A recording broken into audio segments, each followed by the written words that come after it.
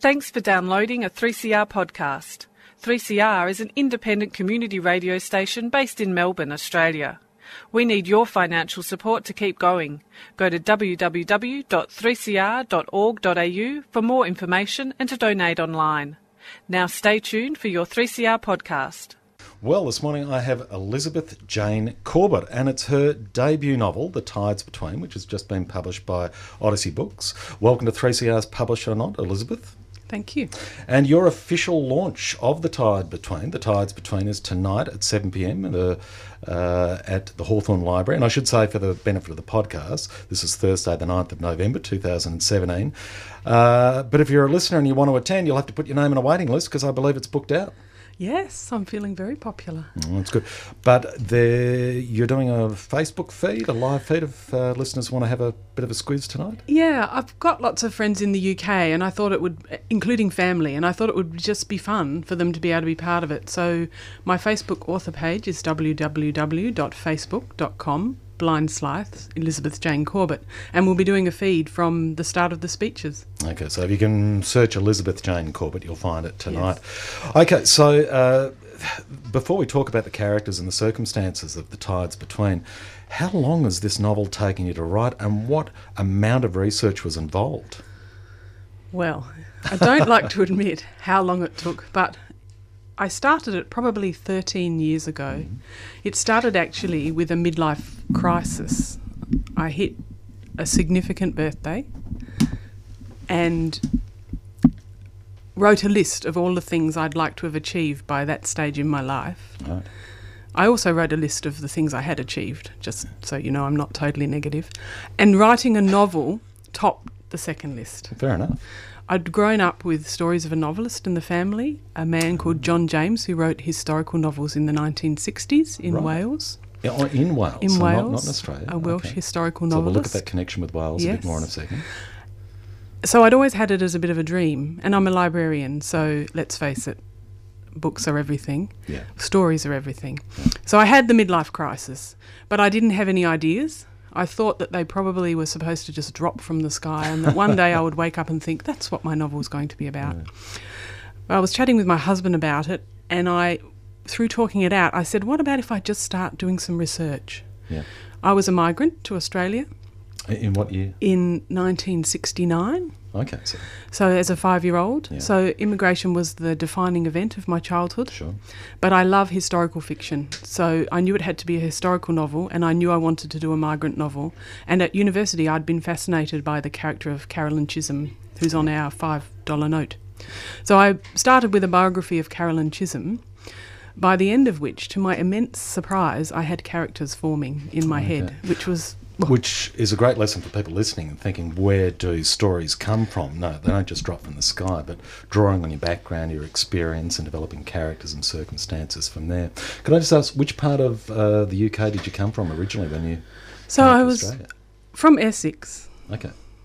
My dad was an Essex man, an Ilford man. My mum was Welsh, which was why I decided to include English and Welsh characters in the novel.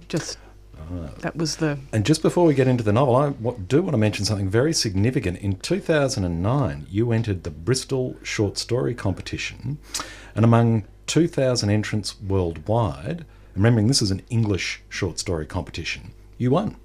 Yeah. And that was by drawing on your Welsh background, wasn't it? It was.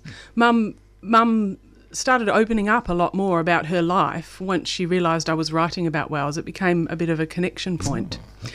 And she told me a story of in wartime Wales, of a time in wartime Wales where they stood on the beach and sung their national anthem. And when she told it to me, I just got those spine tingles, and I thought, that story needs to be written. And I will say, having read it, your use of metaphor in that is extraordinary. It was quite clear to me why it won. But moving from that book, now that was 2009, here we are almost a decade later. Without going into too much of the background, what sort of research have you done? I believe you've learned the Welsh language? Yes, and that was an accident. I didn't mean to, but I thought I should know a little bit about the language because my Welsh speakers would have spoken Welsh. Yeah. And I knew that Welsh people formed their sentences differently, and I thought if I just learn a bit, then I might understand why they're doing that. And I found out there were Welsh classes in Melbourne. I'm now one of the tutors. That's just a small plug. Yeah. And I turned up thinking, I'll stay a term or two, because I'd done Japanese in school and had been pretty hopeless. Oh. So I have no gift for languages, but this language just took me by the heart. Okay. It's a bit of a heritage in there. Oh, yeah. So I couldn't stop. One term became 2 and 3. So the language took you by the heart. Now, moving on to the main character, the protagonist in The Tides Between. I'm talking with Elizabeth Jane Corbett. Bridie, she is the protagonist, and we're talking 1841 in Britain. She's about to board which ship to do what? So she's about to board a ship called Lady Sophia. It's a fictitious ship. Okay, it is fictitious. It's a fictitious ship. But based on research. Based on research, and I've had people research the ship actually since they've read it, right? Because I tried to name it so it sounded real. She's emigrating to Australia on a government-assisted immigration program, right, which was quite strong in that era. So she wasn't a convict. She wasn't a convict. That was what they were doing. They were bringing migrants in to support the people already there, to provide a workforce. It was towards the end of the convict era anyway. We were still bringing some convicts in, but not nearly as many as they had. And Victoria was a reasonably new colony, or it wasn't actually a colony, it was part of New South Wales. But what was it called back then? It was called the Port Phillip District. Port Phillip District. So it wasn't Melbourne at that stage in 1841? Melbourne was the city. Oh, it was, okay. But they tended to refer to the area as the Port Phillip District, and it didn't become a colony until 1851. So how old is Bridie, and what's her family circumstances that have brought her to emigrate? She's 15, and originally she wasn't 15, so that's been changed, just as an insight in terms of some of the rewrites I've done. She's 15, she's on the cusp of womanhood. Her father has died in tragic circumstances, and her mother has remarried a man that she really doesn't like. Not an unusual situation. The stepfather? Quite a modern situation, in fact. They're emigrating because they're poor. That's why people emigrated. It was for a second chance. They were told that they would have a better life, and I think in many cases they did. And how does Bridie regard her stepfather, Alf Bustle? You mentioned they don't get on, but what are some of the more personal details that she doesn't like about him? He was around before her dad died, so that's one thing she holds against him. He's waiting in the wings. Sort of. Yeah. Waiting in the wings. He was a neighbour. They lived in a lodging house, a rooming house. Poor people didn't have their own house. They had a room or two in a lodging house. He was a neighbour. Bridie's father had been a musician.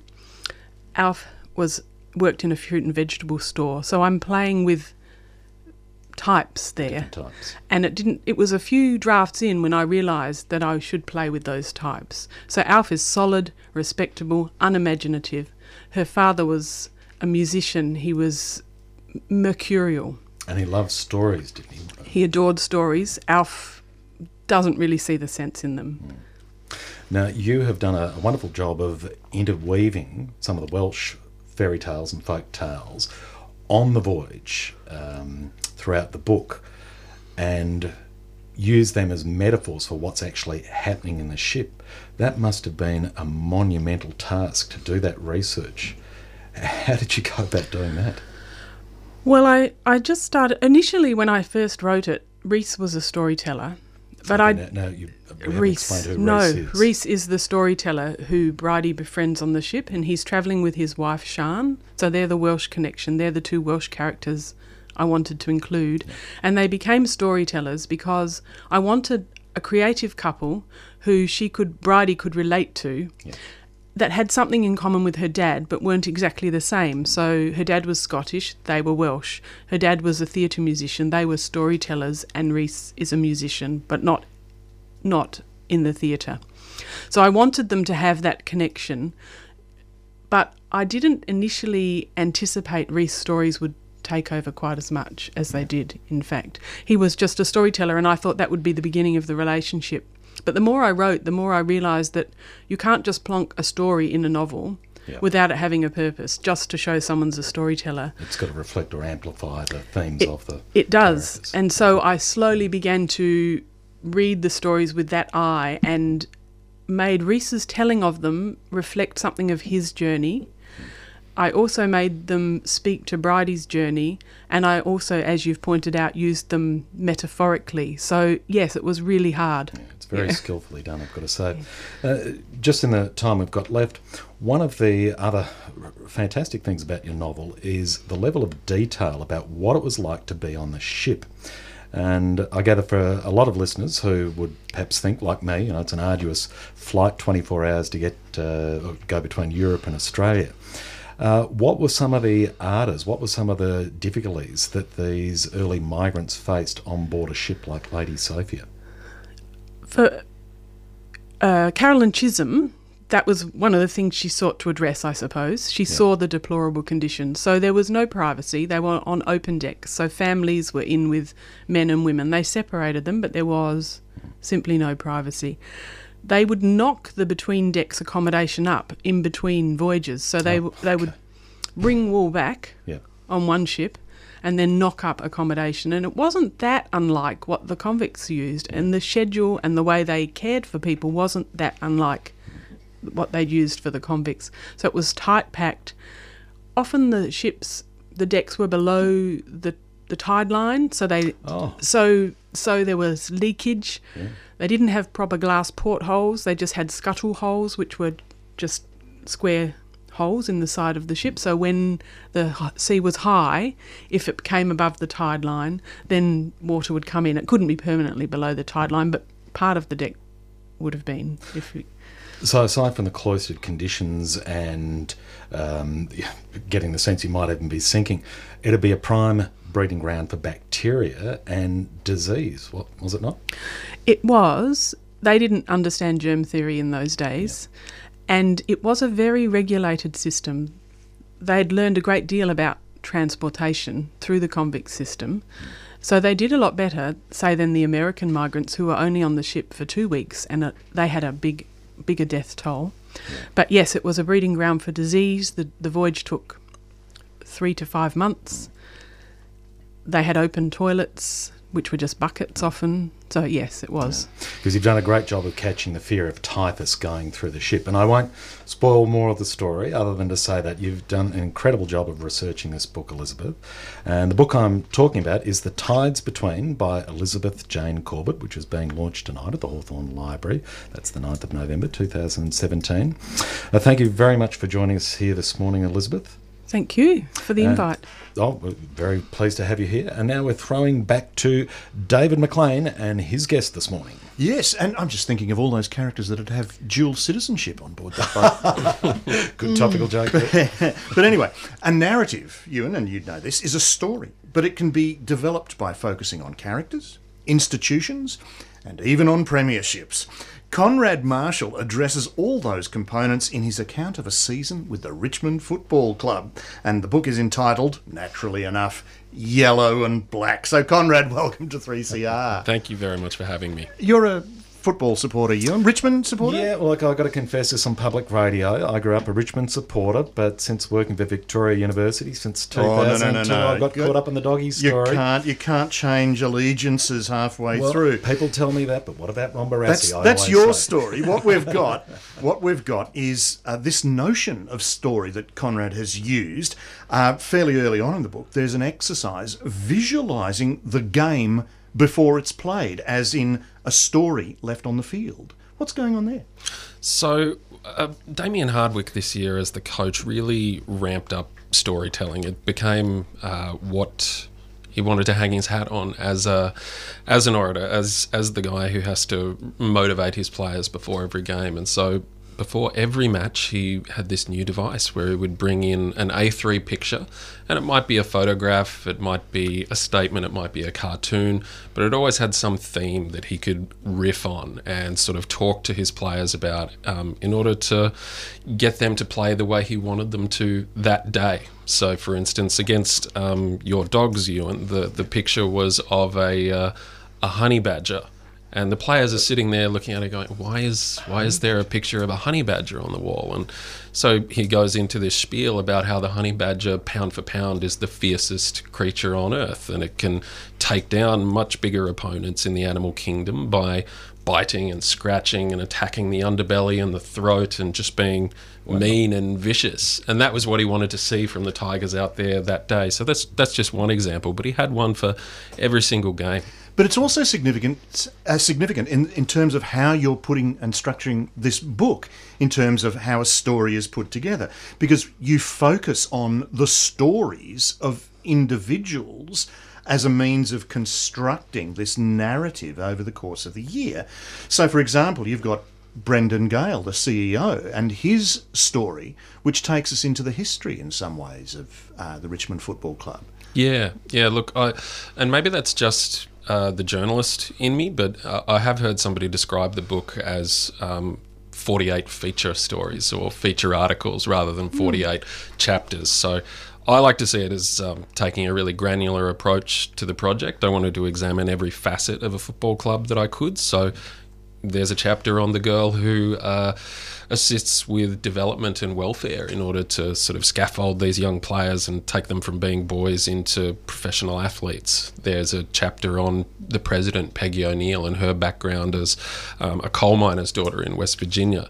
But then there will also be chapters on the mindfulness coach or the defensive line coach. But you can't tell a story unless you have a character around which to base it, because it's the character with whom we identify. And profile stories are often the easiest ones to write. So that's why it was nice to be able to tell the story of an entire season through the eyes of all these different people across the club. And the narrative, I guess, is just... It was simple for me. It's the timeline of a season that's laid out. Well, that's the other thing, and I'm just wondering then when the season took over from the storytelling, because you obviously set out in 2016, and Richmond were 13th on the ladder, and then was the expectation there that they would win the premiership? Funnily enough, when we started in at the beginning of 2016, you'll remember the Tigers had just come off 3 final series, albeit for losses in elimination finals, but they looked good. Their whole internal slogan, in fact, was next level. We're going to take this to the next level. So they thought they were primed for something, but then the season went pear-shaped very, very quickly. And so I just remained around the club, kind of observing, taking notes in case there was some future project that could be put together. And sure enough, the club actually allowed me back in 2017, and I'm still sort of surprised by that. Given that they let you back in. Well, yeah, their last game in 2016, they lost by 113 points, an utter capitulation. They finished 13th on the ladder. They were very poor, and they let me come back. And this time with a guarantee that I would publish a book no matter what happened on the field, whether it was a premiership or a wooden spoon. But I'm just wondering when the premiership expectation overtook the narrative of the book you were putting together. Given that halfway through. Yeah, halfway through 2017, it became very clear that there were serious results being put on the board. And again, this was sort of, it was just done for me by the characters in the story. Damien Hardwick, one of those pictures that I mentioned, I think it was before a game against the Greater Western Sydney Giants that they won.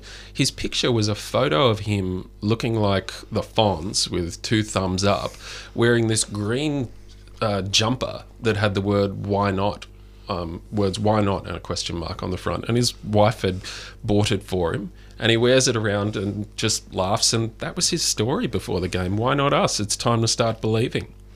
And as you say, part of the nature of the book is to look into the infrastructure of the club, and there are so many other elements.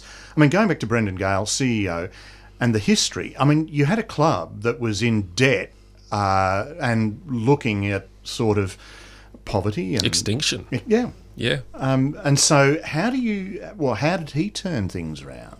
Was there any particular approach he took, do you think? I think he would say he just brought an all-of-club approach, a positivity, a very strict financial discipline, an understanding that they needed to right the ship before they could move forward. And I think he put a lot of those successful blocks in place long before the premiership this year. But it also speaks to the change and development that has occurred in AFL clubs in terms of having to have a professional approach. I mean, I'm back in the good old days of the VFL, and it was sort of the local club.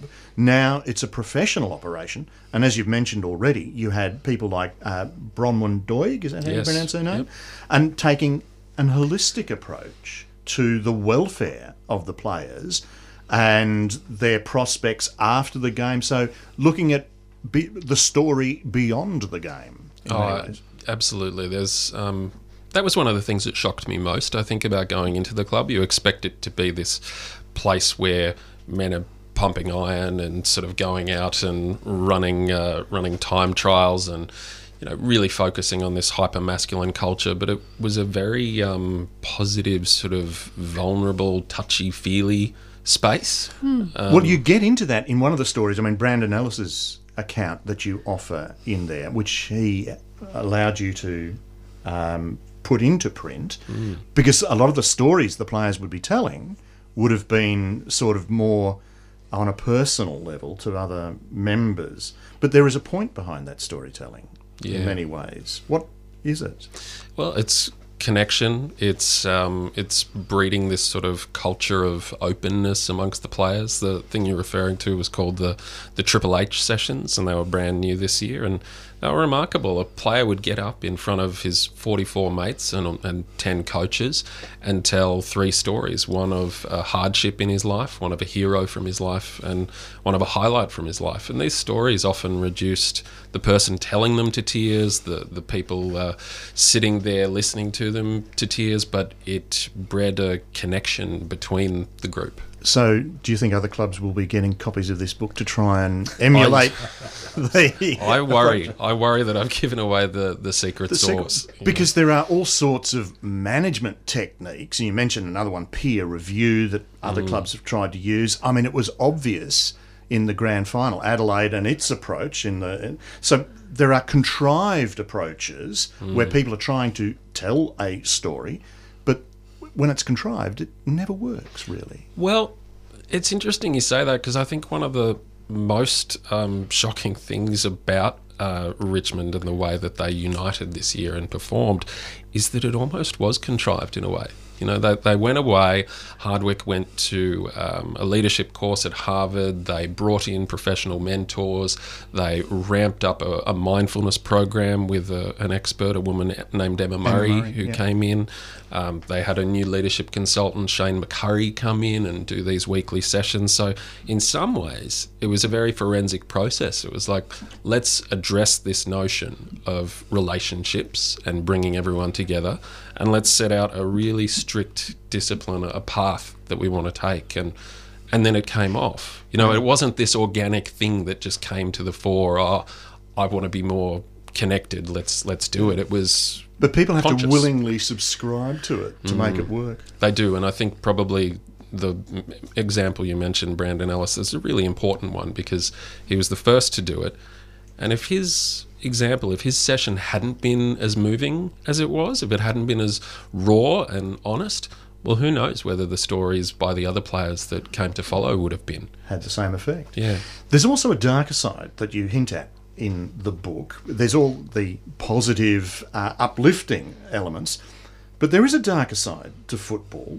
One line, the players are all temporary custodians of the club, and I read that as them virtually being expendable.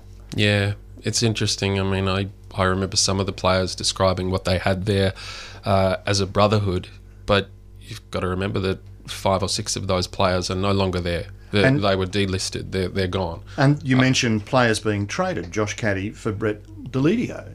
That's right. And so you are, at one moment, a member of a club that has bonded together, united, and the next, you're out. That's right. Yeah, and I think that's just the harsh nature of the reality that they're in, but it makes it all the more surprising that they're able to connect in that way. There's also reference to Barnes' hit in one of his games, a primal response to a heated moment. I mean, he took out 2 players rather viciously. There is that, and I mean, you get the edge, the fine line when they are taught how to take somebody out legitimately. Cotchin's hit on Dylan Shield, for example. Yeah, that's right. I think I saw a lot more of that as well in 2016. I mentioned the change in Damien Hardwick and the speeches that he gave throughout the previous year. It seemed like he was praying for blood in his pre-game talks. He wanted them up and dominant and over the opposition, and he talked in one speech about wanting to see stretchers coming off the ground. You know, he was more like Barassi of 1977. He was vitriol, and this year, no, he was a jokester. He was a prankster. He was the guy with his arm around everyone. Completely, radical shift. Right. Also, then, this notion of what one has to do to be a good sports writer. I mean, there's some lovely lines you use. Cotchin slings his body forward, splitting a pack like a sharpened axe on a hollow log. The ability to paint these pictures, what do you have to do to be a good sports writer in that regard? Probably bring a little bit of a cinematic eye, I would think, and read other really great sports writers. So I would borrow stylistically from people like Greg Baum, Michael Gleason, any of the great age sports writers, Jake Nile, who's now with Fox Sports. These guys have been doing it for a long time, and I've been reading them for a long time. So I'm just obsessed with putting it on paper in a way that's as good as they are. Before we end, because we're going to run out of time, the club and the AFL also serves a social purpose. I mean, you've got the Laguntis program at Richmond. What is that, and what purpose does it serve? So the Laguntis program is part of the Corangamagi Institute, which is a Wurundjeri word for grow and emerge, and it's an Indigenous leadership centre that's basically part of the club. It's quite strange, really. You've got this AFL football club, and you have a full-time school within its doors, just sort of helping kids from all across the country to, as the name suggests, grow and emerge and become better in that whatever way they can. Another little story, you've got the supporters volunteering, and you've got one character, Shane Harris. It's giving purpose and dimension. Yeah, football clubs could not exist without volunteers, and that might sound strange. We would assume it in amateur football, but in professional football But it's too. Providing something in return to these people. And it gives them something back. They get to wear the colours, walk around the rooms, They might be washing the Guernseys, but they feel special just being allowed into that inner sanctum. And you mentioned Hooley's connection with the Islamic community as well. Yeah, much more devout. He's always described as being the most devout Muslim in AFL, but I didn't really realise that until I got to the club and learned the way that he has a little room off to the side so that he can go and pray to Mecca 5 times a day, interrupting his training to do that. How they have to set aside a room at the ground so he can do it at the MCG. Well, unfortunately, Conrad, we are going to have to end the interview there. We're running out of time. A Season with Richmond, Yellow and Black by Conrad Marshall, and it's a Slattery Media Group release. And Ewan, your guest was? Today, Elizabeth Jane Corbett with The Tides Between, and coming up now, we have Rumination.